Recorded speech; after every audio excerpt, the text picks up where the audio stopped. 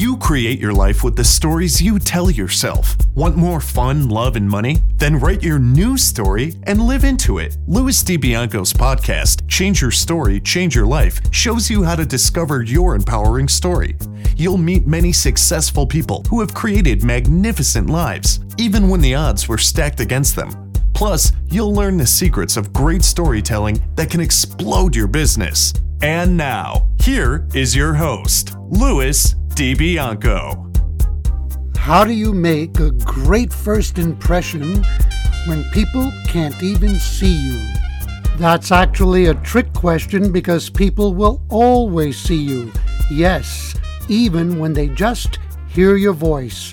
You see, the tone, rhythm, and pitch of your voice immediately paint a picture in people's minds. If it's an attractive picture, they will immediately be drawn to you. If it isn't, they will back away. Your voice tells a story. What story is your voice telling? Hey, hello, storytellers, and welcome once again to another episode of Change Your Story, Change Your Life. I'm your host, Louis DiBianco. I'm excited to announce that our sponsor is Audible. They are offering you, our listeners, a free download of one of your favorite audio books. You get to choose from 180,000 titles, and you also get a 1-month free trial of Audible's entire service. Simply go to www.audibletrial.com/storypower. That is www.audibletrial.com/storypower. For your convenience, you can listen to this podcast on iTunes, Stitcher, Google Play, and TuneIn Radio, as well as the website changeyourstorypodcast.com. Because the theme of the show is Change Your Story, Change Your Life, I've created a free gift for you, my listeners. It is an ebook called Storytelling Secrets for a Rich Life in Business. You can download it immediately at www.changeyourstorypodcast.com. One of the most rewarding things in this podcast for me is my ongoing dialogue with you, my storytellers, my listeners. Let's continue that dialogue. Keep sending your comments about what you're getting from the show and what you'd like to see in it going forward. Send them to Louis, L-O-U-I-S, at changeyourstorypodcast.com. I promise to read every message I receive and to choose some of them to share with you on the show. Storytellers, you know that there's always a method to my madness. And today I opened with a question about your voice. The reason I did that is because today's guest is a woman that I would call a voice magician. She's a professional actress, a presentation coach, and a voice and movement specialist who helps her clients discover, unleash, and develop their powerful natural voices. They gain confidence, overcome limiting beliefs, conquer fears, and make more money when they work with Lynn Woodman. She has taught the fundamentals of communication, and she's given voice and speech training at dozens of universities, including the University of Toronto, York University, the University of Guelph, the University of Waterloo, and the list goes on and on and on. She's worked with professional actors at a prestigious theater in Toronto called Soul Pepper. And as an actor and performer, Lynn graduated from one of Canada's premier theater schools called the Playhouse Acting School. She continued her studies in New York City at the prestigious Herbert Berghof Studios, which, by the way, guys, is where I also studied. She's performed in more than 30 theater productions across Canada, appeared in several films and TV shows, and she's done voiceovers for and appeared in dozens of TV and radio commercials. Lynn has her own coaching business that she calls Voice Power, and I'm going to let her later on tell you more about that. But for now, I am very excited, very proud, and honored to welcome my friend and professional colleague, Lynn Woodman. Lynn, welcome to Change Your Story, Change Your Life. Well, hello, Louis. What a pleasure to be here. Thank you for the delightful introduction. Well, you're quite welcome. And of course, I have to comment. Every time I hear your voice, it's a special voice. It's a voice that I know I'm not the only one wants to listen to. Now, you know, you're an actress in voice, film, TV, and stage, and you were an actress long before you became a voice and presentation coach. So why don't you tell us a bit about when you became an actress and how you got started? Oh, my. Holy moly, I have to cast way back in my memory. Because I didn't get started instantly, but I knew quite young that I wanted to be an actor, and I started my early training at age 13, and I started loving it instantly. It was immediate. It was love. It was need. I'd found my calling at a very early age, and I didn't want fame and I didn't want fortune and all of those things. I just really wanted to be a good actor. That was what drove me. That's wonderful. You started your training, you said, around 13, but was there an earlier period that you remember, maybe something that really lit that light in you, that fire that got you all excited? Yes, actually, and it was when I was quite young. I was in grade 5, and I remember it very, very clearly. It was pivotal. There was a school play. I can't even remember what it was. Some school play that we were doing. Classroom. It wasn't even a school play. It was just a classroom play, and we were all assigned roles. And I was given the role of playing a little doodly-doo-dee-doo on my plastic recorder, announcing the arrival of the prince. And that was it. That's all I had to do. But I got that plastic recorder, man, and I learned my doodly-doo-dee-doo, and I was really excited. I just was so excited to be part of this, and that's the feeling that I remember, just being excited to be part of this event, this spectacle. And I didn't think much about it after that. I mean, it happened. It was an event in grade 5, and then I think it was a year later, I had the great good fortune because my parents were stationed. My father was stationed in Germany. He was in the Canadian Armed Forces, and we were on a NATO base. So I went to school there for 3 years, and we got to vacation around the world. And so I got to go to London with my folks, and they took me to a matinee of Hello, Dolly. That was it. I was gone. I was a goner. I didn't even know that I was a goner, but I just was so in love, so enraptured, so delighted, so happy when I saw that piece. And I guess that stuck with me, so that by the time I was 13 and we were stationed in Winnipeg, Manitoba now, and I was brand new to this city and little city in the prairies, and didn't know what to do with myself. And a friend of my mom's said, well, I used to do this amateur acting class with this such and such a studio. Why don't you go do it? And I did, and I was so scared. When I went, I was so scared. And then within about 15 minutes of being in the class, I was at home. I felt, that's how I felt, Louis. I felt at home. Wow, that's wonderful. I mean, do you remember how old you were when you saw Hello, Dolly? I couldn't have been more than 12, wow. 11 or 12. That is so wonderful. When those early impressions that shape the rest of our lives. We don't even know that it's happening at the time. That is such a wonderful, wonderful thing. Now, you do definitely have a very compelling voice that people like and want to hear. Was your voice always like that? Oh, goodness, no. Absolutely not. So when I was finally accepted into professional theater school at the Playhouse Acting School in Vancouver, I wasn't accepted. I tried twice. I got in the second time, and it was a 2-year wait between auditions. They only accepted 12 people every 2 years, so I had to wait 2 whole years. The first time, I was just devastated, didn't get in. Second time, got in, but was told.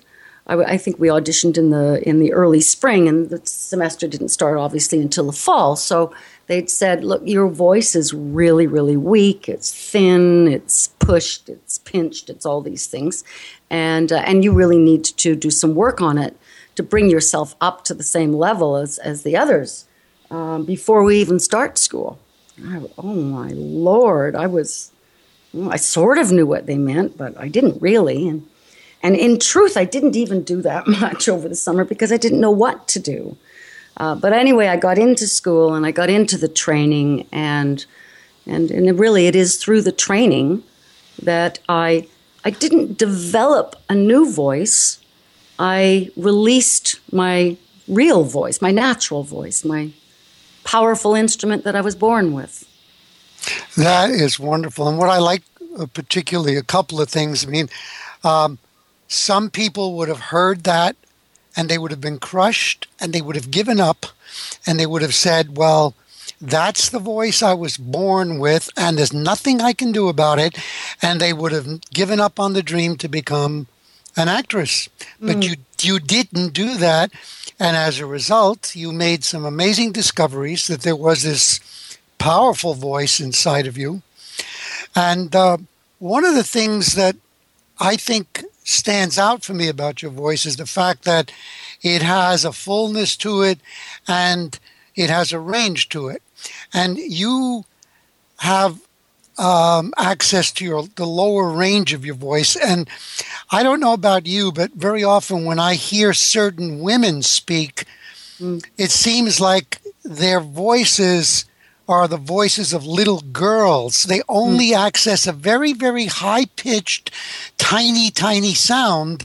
And I look at them, and the physical picture I get is not the same as the picture I'm getting and the sound I'm getting from the voice. Do you find that that is an issue with some women? Wow, boy, do I ever. Really, thank you for bringing that up, because it's a big, I won't call it a pet peeve. It's not a pet peeve. It's actually a passion, because I agree with you. I do hear some young women and older women who, and you've said it very accurately, they don't access their whole voice. They're only accessing the upper range, and their voices become small and thin.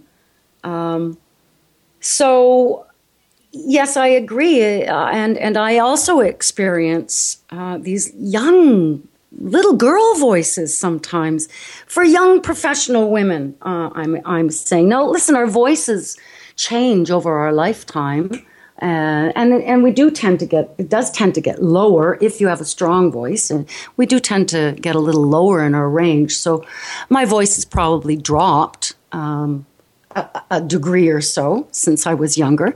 But that being said, these young women who are cut off from their voices, it's not that much to get reconnected to your whole voice. It's actually more natural than you would think.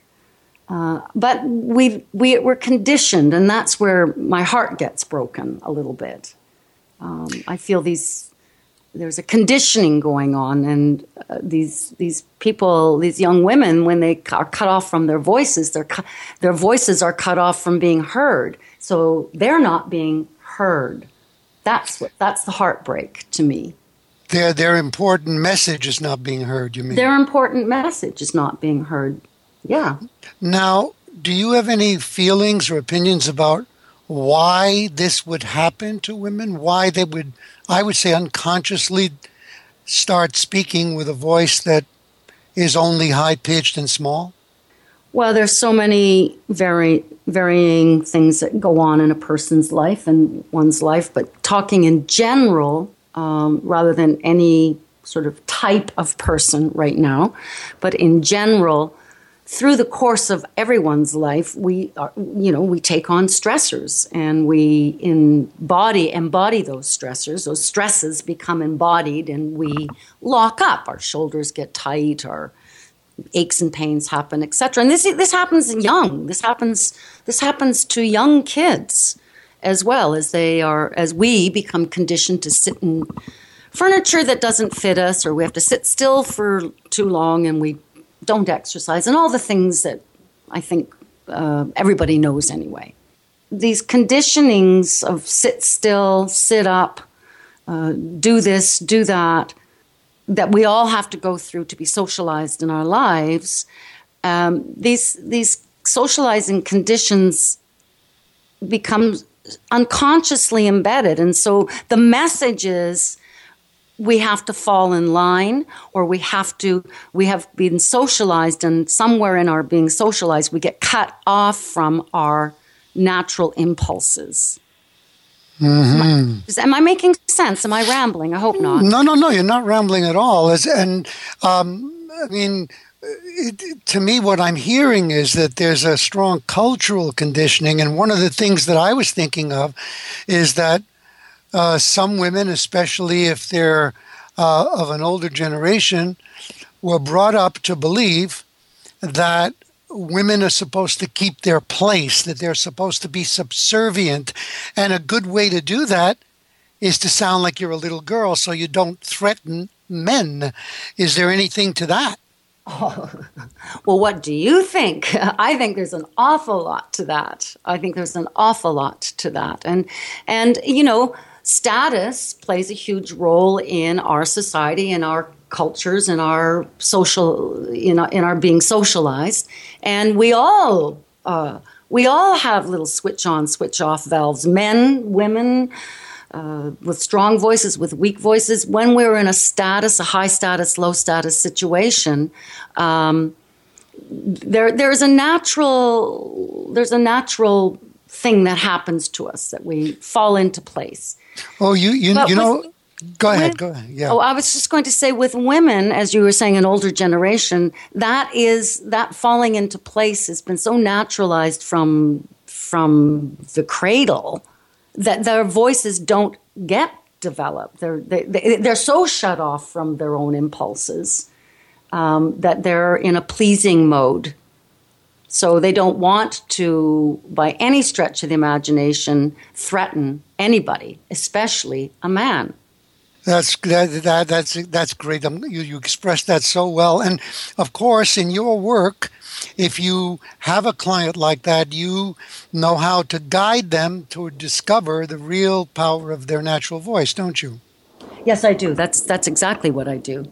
Wonderful. You reminded me of something that I had forgotten about status, and this is actually humorous, but I grew up in a home with Italian parents, and of course they spoke Italian to one another, and they were from the area around Naples. So the dialect that they spoke is called the Neapolitan dialect.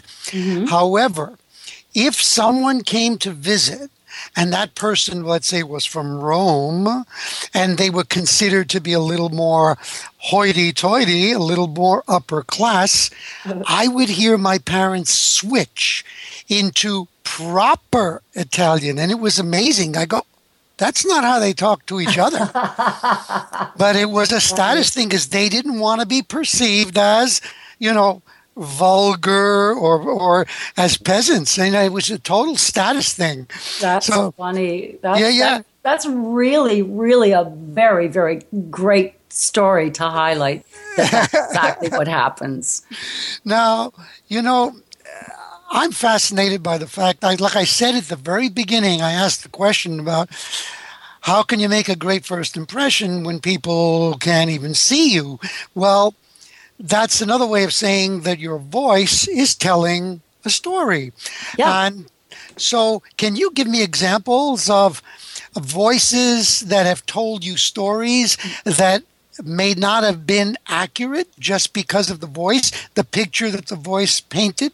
Yes, I have many of those stories. Thank you for asking. The one that comes to mind, and I guess I've told this story a few times, the one that comes to mind is a phone call I made to a company a few years back. I needed something. I needed a part or I needed information. I can no longer even remember the details. I remember the call.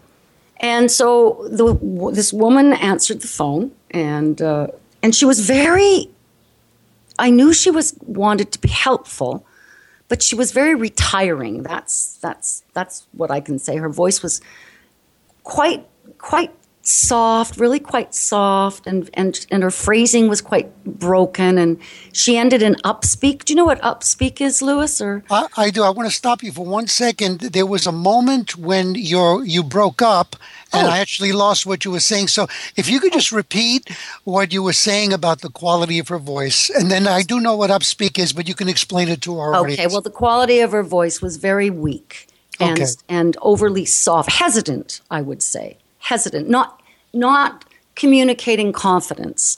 I felt, so the picture I got from this woman, because that's what we were talking about, vocal profile, what I call what's your vocal profile? What picture does your voice paint? Oh, and upspeak. She had a lot of upspeak. So that's when you are making a statement, but you end in a question. What I'm doing right now is called upspeak. And I'll talk about upspeak a little later on after this story, because this woman doesn't come from the generation of upspeak. Upspeak is sort of stems from the Valley Girl thing, and it's all across North America now. Guys are doing it. But anyway, so this woman's did not communicate confidence, even though she was able to give me the information in a very hesitant manner. I just saw this really kind of drab, quiet, mousy woman who sat in a corner in her office, and her colleagues may notice her, may not. She just seemed like she was pastels. I couldn't quite get a grip on her. And the long and the short of it is, and this is the point to my story, is in the end, I was not compelled to ever call that company back and do business with them. Isn't that interesting? Yeah. She gave me what I needed, but I could get what I needed from other companies, and I would prefer to go to some place that is more proactive in their energy, even on their front lines, on their phones. Yeah, I get you. And it's very powerful.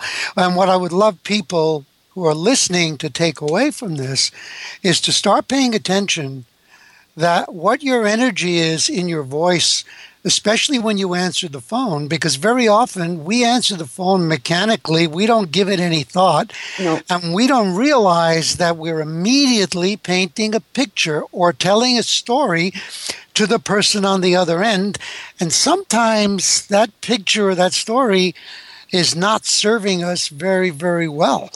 And it's really, really important, especially if you're in any kind of business at all. I know that recently I made some phone calls to people who were supposed to be personal life coaches.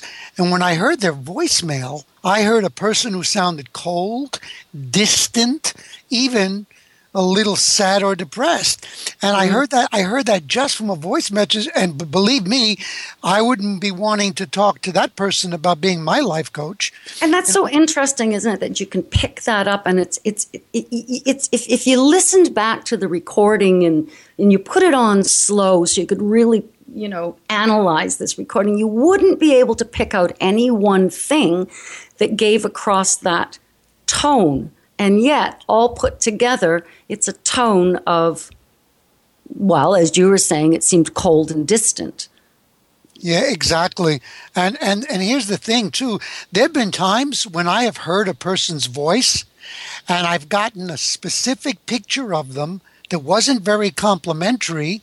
Maybe I even saw them as much older, and then I'd meet the person and I go, oh my God, this person is vibrant, they're attractive, etc. But the story that I got from the voice was just the opposite.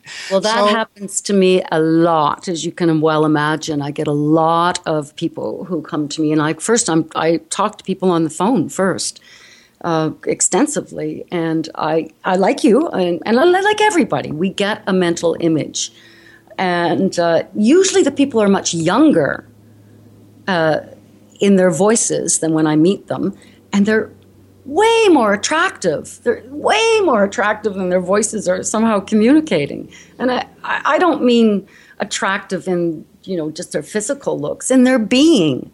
Their being isn't coming through. It's like talking in only one, we were talking about a thin voice or young thin voices where only the top register. It's like only a tiny fraction of you is coming through in your voice. And that's what that's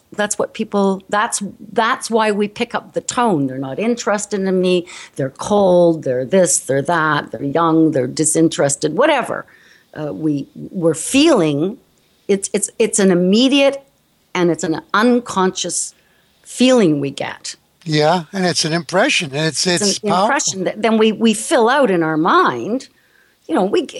We do say first impressions are very important, and of course they are. I like to be a little more generous. I think that people deserve more than their very first impression. But a first impression in business, heck, you and I both know it is bottom line. Yeah, that's true. What I just thought of just a simple thing for people to take away too is that I know that when I've done voiceover work for commercials, sometimes the director will say to me, on the next take, put more of a smile in your voice.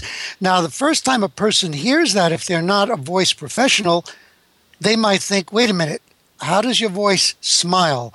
Well, have a warm thought. Think about somebody you really like before you open your mouth, and lo and behold, your voice might sound more warm, like you're smiling.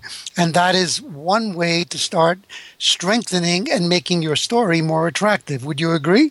I would agree. So what I'm hearing when you say think of somebody that you feel really warmly about or you feel like it makes you smile is you're connecting really deeply to something within you that is real, that person in your mind at the moment, and it evokes a feeling. That's awesome. A simple way of doing it, too, though, is to just simply smile. Keep the smile while you're talking. Literally, it physically lifts everything in your speech organs, your mouth, everything that's going on inside your mouth, and it somehow unconsciously lifts your energy. And there you will get a smile in your voice. That's beautiful. Thank you. Thank you for sharing that with people. Now, when did you develop a love for voice and movement work? Because I know that, you began as an actress, and then at some point you started becoming a teacher, an instructor of voice and movement. So when and how did that happen?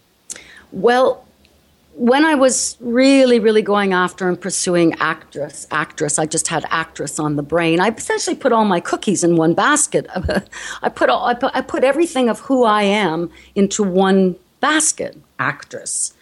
And while I was in my training, I always had a very strong feel for movement and the voice work. Anything that is corporal is it's still very much, it's a very strong part of me.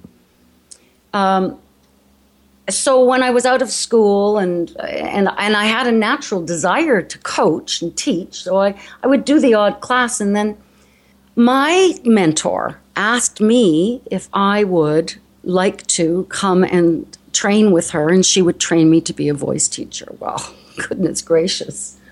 I was gobsmacked. It had never occurred to me that was something that I could and should do. And as soon as she said it, it made complete sense. And so the long and the short of it is I received a Canada Council grant. I was funded to go and study professionally with well-known Canadian voice teacher of the time, the late Loy Coots. And then I also, at the same time, fashioned into my Canada Council grant for studying, I also worked with another well-known movement teacher named Leslie French. So I had two top teachers who I was being mentored by. And then I was also teaching at the same time, and that was it. I mean, teaching just became part of me. And Wonderful. That's how I got into it. Fantastic. That's wonderful. When did you add presentation training to the work that you're already doing?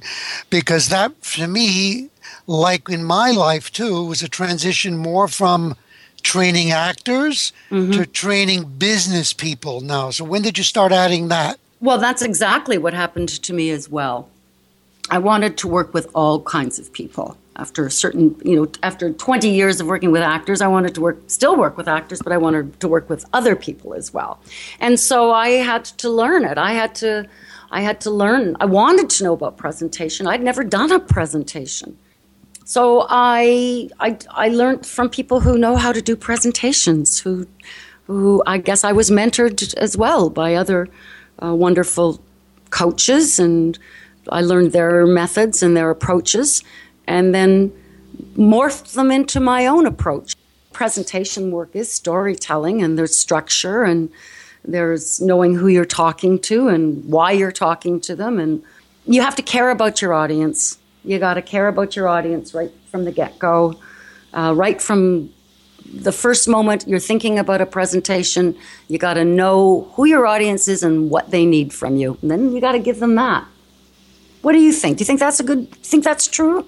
Oh, absolutely. I mean, yeah, it has to be that, because if you're just up there, kind of showing off your skills as a speaker, an audience is going to feel that, and they will not connect with you. So what you're saying is bang on. Now, it's interesting. You said something very interesting. You said, I had never done a presentation, and yet you had years and years of acting, and you've acted professionally. And I know from my point of view, when you play a role on stage or film, it's a presentation. Yes. It's a dramatic presentation. It's structured. It has a beginning, middle, and an end. It's a story. Sure, you might not have done a business presentation, but I guess I should let you answer this. What did you find was the natural transition from acting to being a presentation coach? How did your acting background enrich what you teach business people in the presentation work? Okay. As actors, we're trained to be present and be in the moment. That's the first and foremost thing. That's the most basic. Be present. Be present and alive to yourself, to your message, and to whom you're communicating with.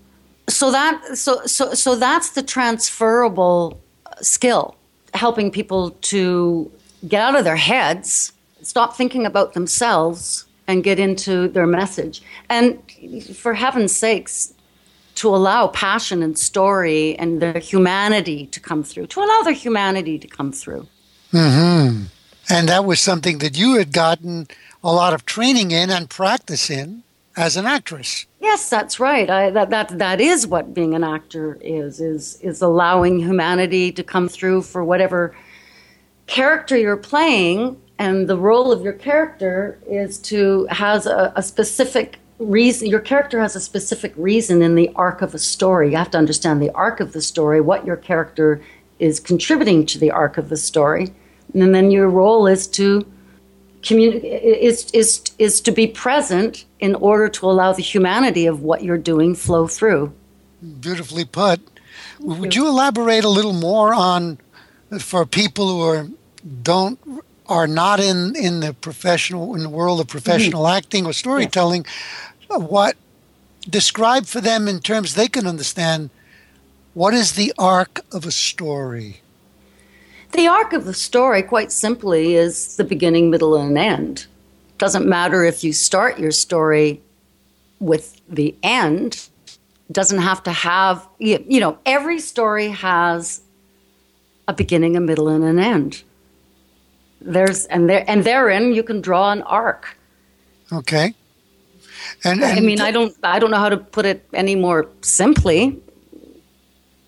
Well, okay. I guess what I was thinking of, what intrigues me about the relationship between storytelling in a play, a movie, or a book even, and telling a business story, a presentation where you're making an offer to buy a product or a service, doesn't it begin with, let's say in a play, with a character that is facing some kind of major obstacle or problem?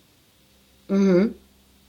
And then, as the story begins to build, finds different ways of dealing with that problem, and eventually something will happen that will help that character to either make a major transition to overcome the problem and become victorious, or not to be defeated by the problem. Right. Wouldn't you call that an arc? Yes, I would call that an arc, absolutely. So in the simplest form, if I want to convince you, my objective is to convince you or persuade you to see that my product is going to help you. First of all, I have to communicate to you what all the problems are that you're already having. Mm-hmm. These are all the problems, and I need to communicate them in a way that that are real. These are I need to understand what your problems are and then communicate them to you, what the problems are that you're having.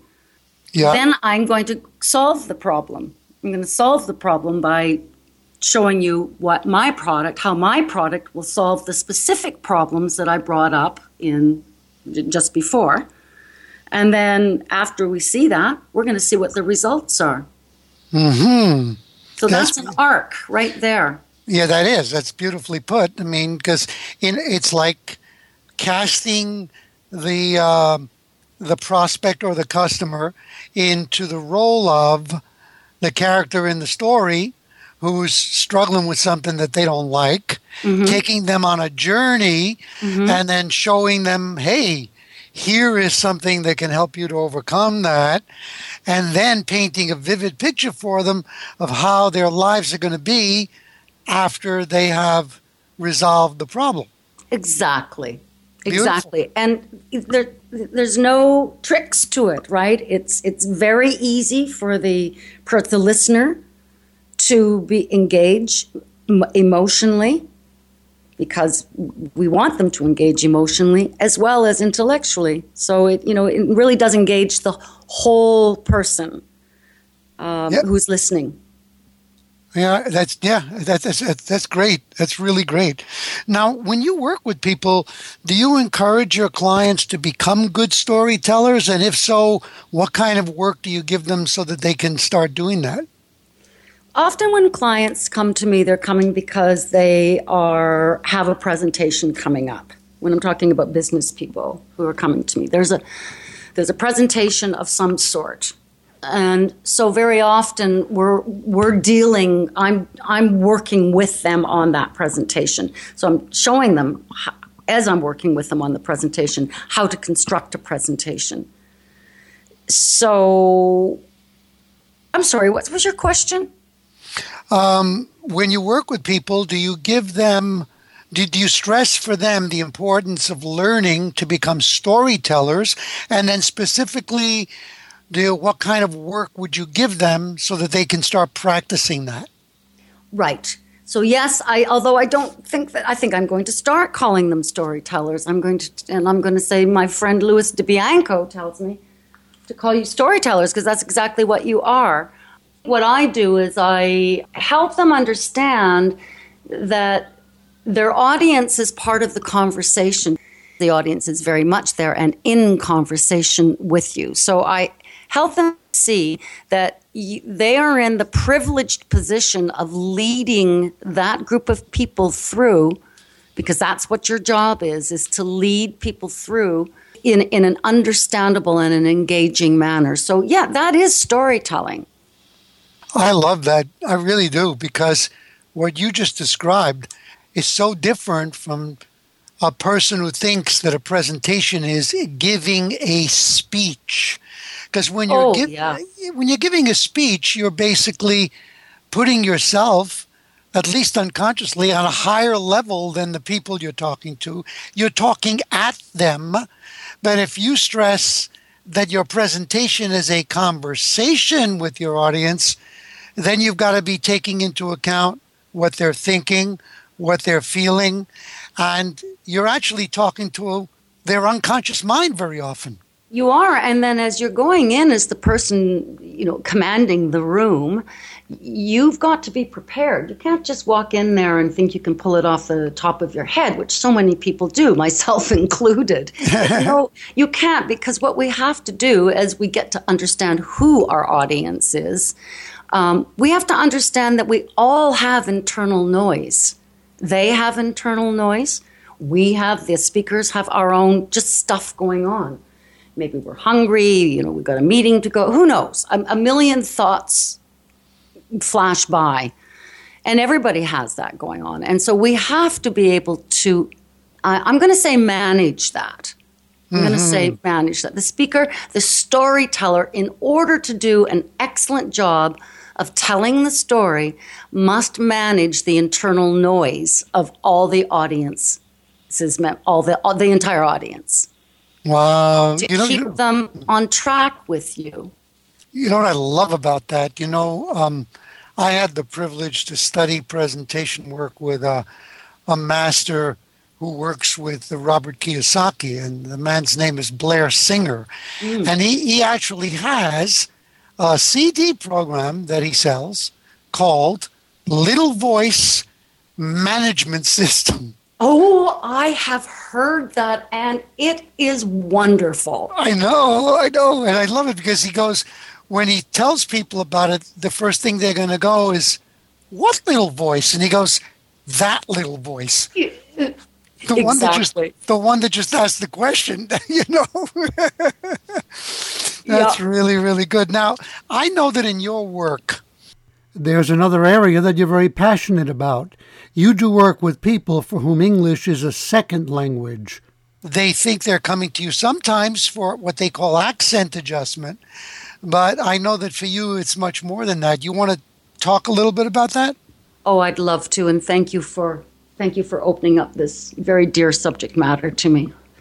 So, I work with people who English is their second language. So they weren't born English speakers, or they are English speakers, but they have a completely different dialect. They could be Nigerian, they could be, Jamaican, and their dialect is different than our dialect. Our dialect happens to be a North American English-speaking dialect, yours and mine, Louis, and a very specific part of North America as to that. So we all have accents and we all have dialects. But people whose first language is not English are at the disadvantage of not being able to hear our English speech sounds, because when we hear speech sounds, we hear them from birth.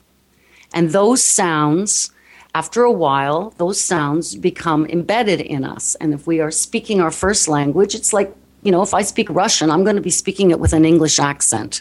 I can't help it, because I'm going to transfer my sounds and my rhythms into the second language that I'm speaking. Even if I'm fluent in Russian, I'm still going to sound like I'm speaking Russian with an English accent. So people come to me and they're very, very insecure. They feel they're not heard. They're often asked to repeat themselves. They don't know how they come across. They might feel very strongly when they're speaking with one group of people, very often in a status situation where they are, speaking with their bosses. They lose confidence. They start to mumble. They can't be heard. And then they lose themselves. So there's a lot tied up. They come and often people will say, I want to lose my accent. I never want to have an accent. I want to sound like I was born in North America. And so right off the top, first question is, and why? Why do you want to sound like you're from North America? You're not from North America. You're from Nigeria. That's a good thing. That's not a bad thing. That's fine. There's nothing the matter with having an accent. The only problem is if people aren't understanding you. Basically, when I get down into the deeper subject matter, people are very often insecure because they feel they're being seen and as other than the norm. And my work is to help them understand that they are the norm. Where you are, what you're talking about, where you are from Nigeria, here in Canada now, for 5 years, speaking with your beautiful Nigerian accent, you are fine. Everything is fine. There's nothing the matter. That's a revelation for people. You're not broken. You are not broken. Now, we can tighten up a few things here. I can help train your ear. We can identify, well, if you're going to be in a conversation and you're losing people because of your accent, let's roll up our sleeves, get down to work. Let's identify, let's work on those speech sounds in those areas. And that's fine. That's very technical and it's doable. But more often than not, it's people are not understood because they're pulling themselves back from a situation. Oh, you just hit on something that I want to comment on, and I would love your comment on. Sure.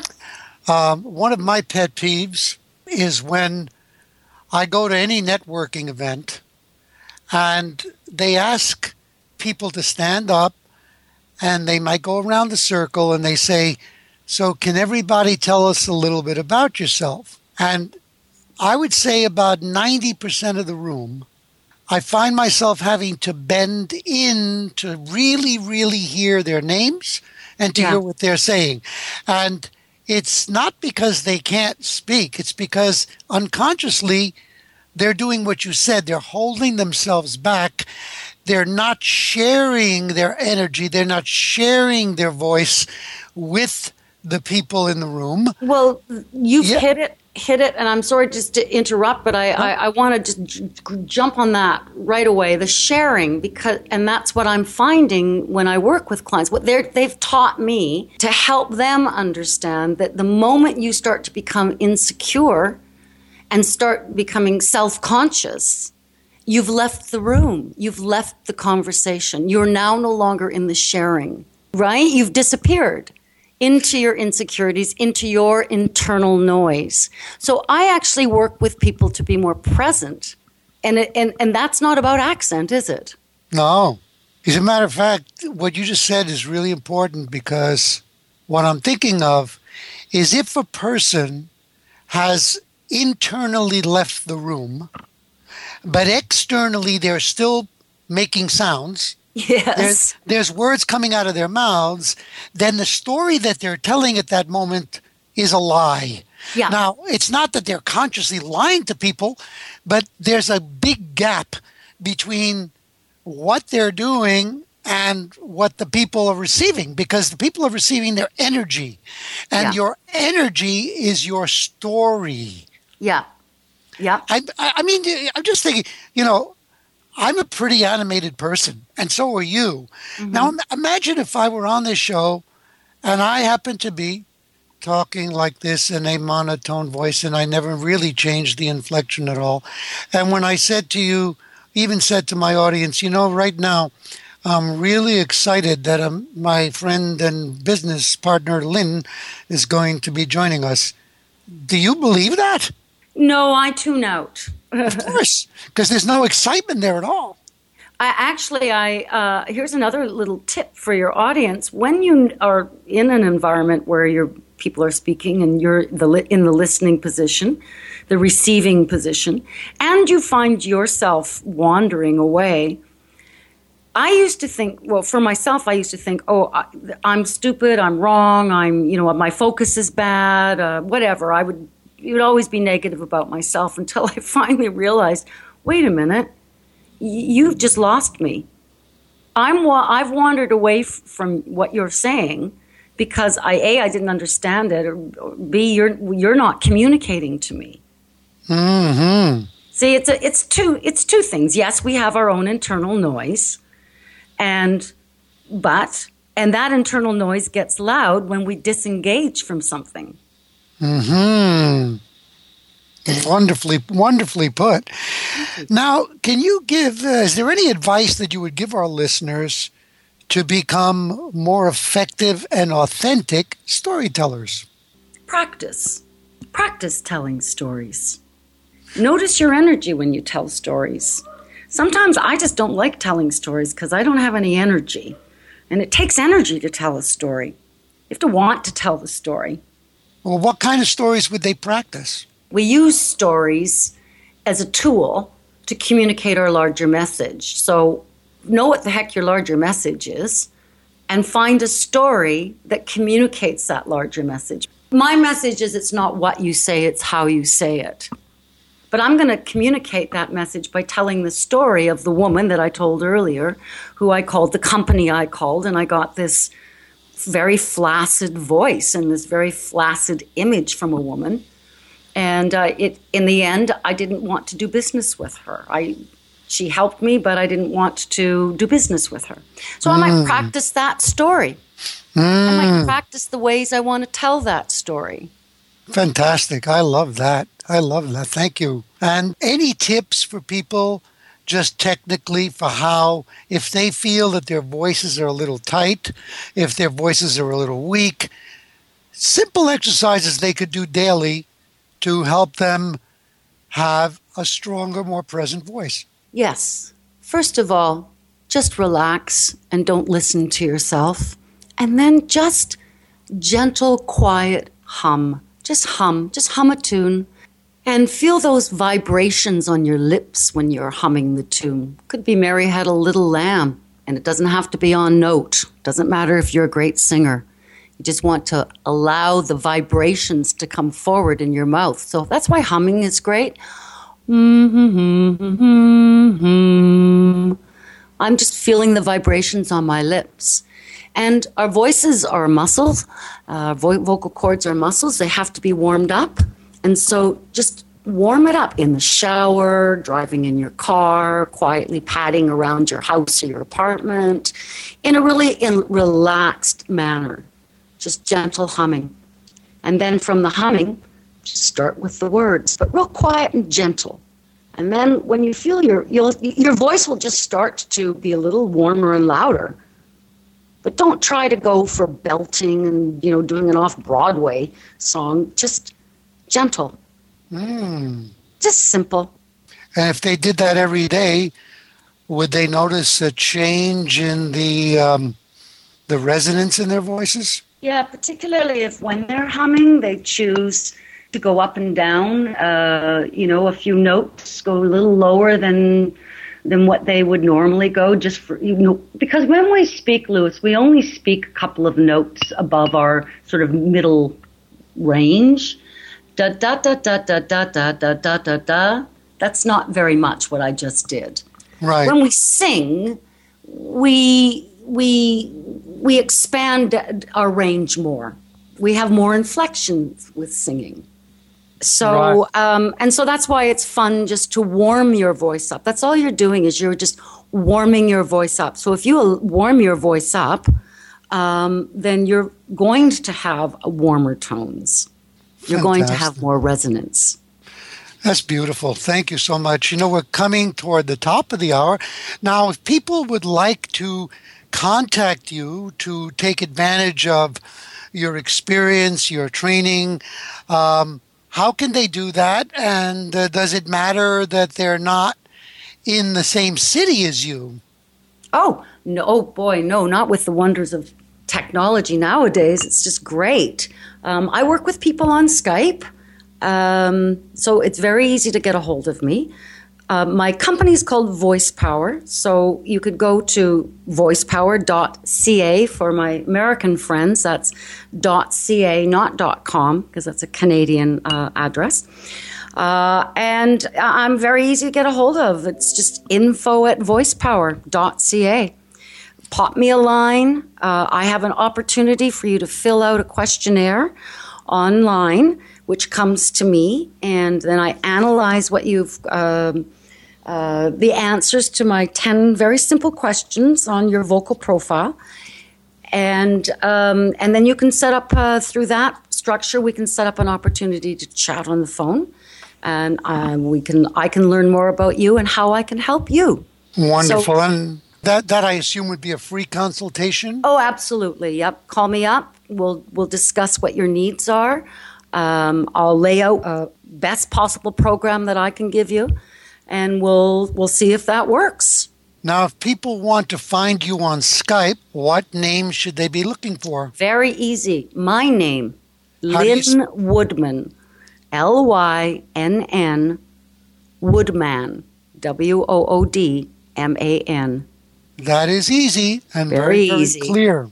Lynn, I can't thank you enough. You've given people such empowering insights today and practical things that they can do to immediately begin to enrich their vocal story. And storytellers, thank you once again for tuning in live today and for receiving the gifts that Lynn has offered to you. Remember to pay it forward. Share this information with your friends and network. Let them know that they can hear this podcast on iTunes, Stitcher, Google Play, TuneIn Radio, and at changeyourstorypodcast.com. And that at that website, they can download a free ebook, Storytelling Secrets for a Rich Life and Business. Now, as you go forward during this next week, ask yourself this question: what is my vocal story? And is there a hidden, unlocked potential in my voice that I can now begin to discover? And as an aid to find the key to unlocking that treasure, remember to ask, how can I change my story and change my life?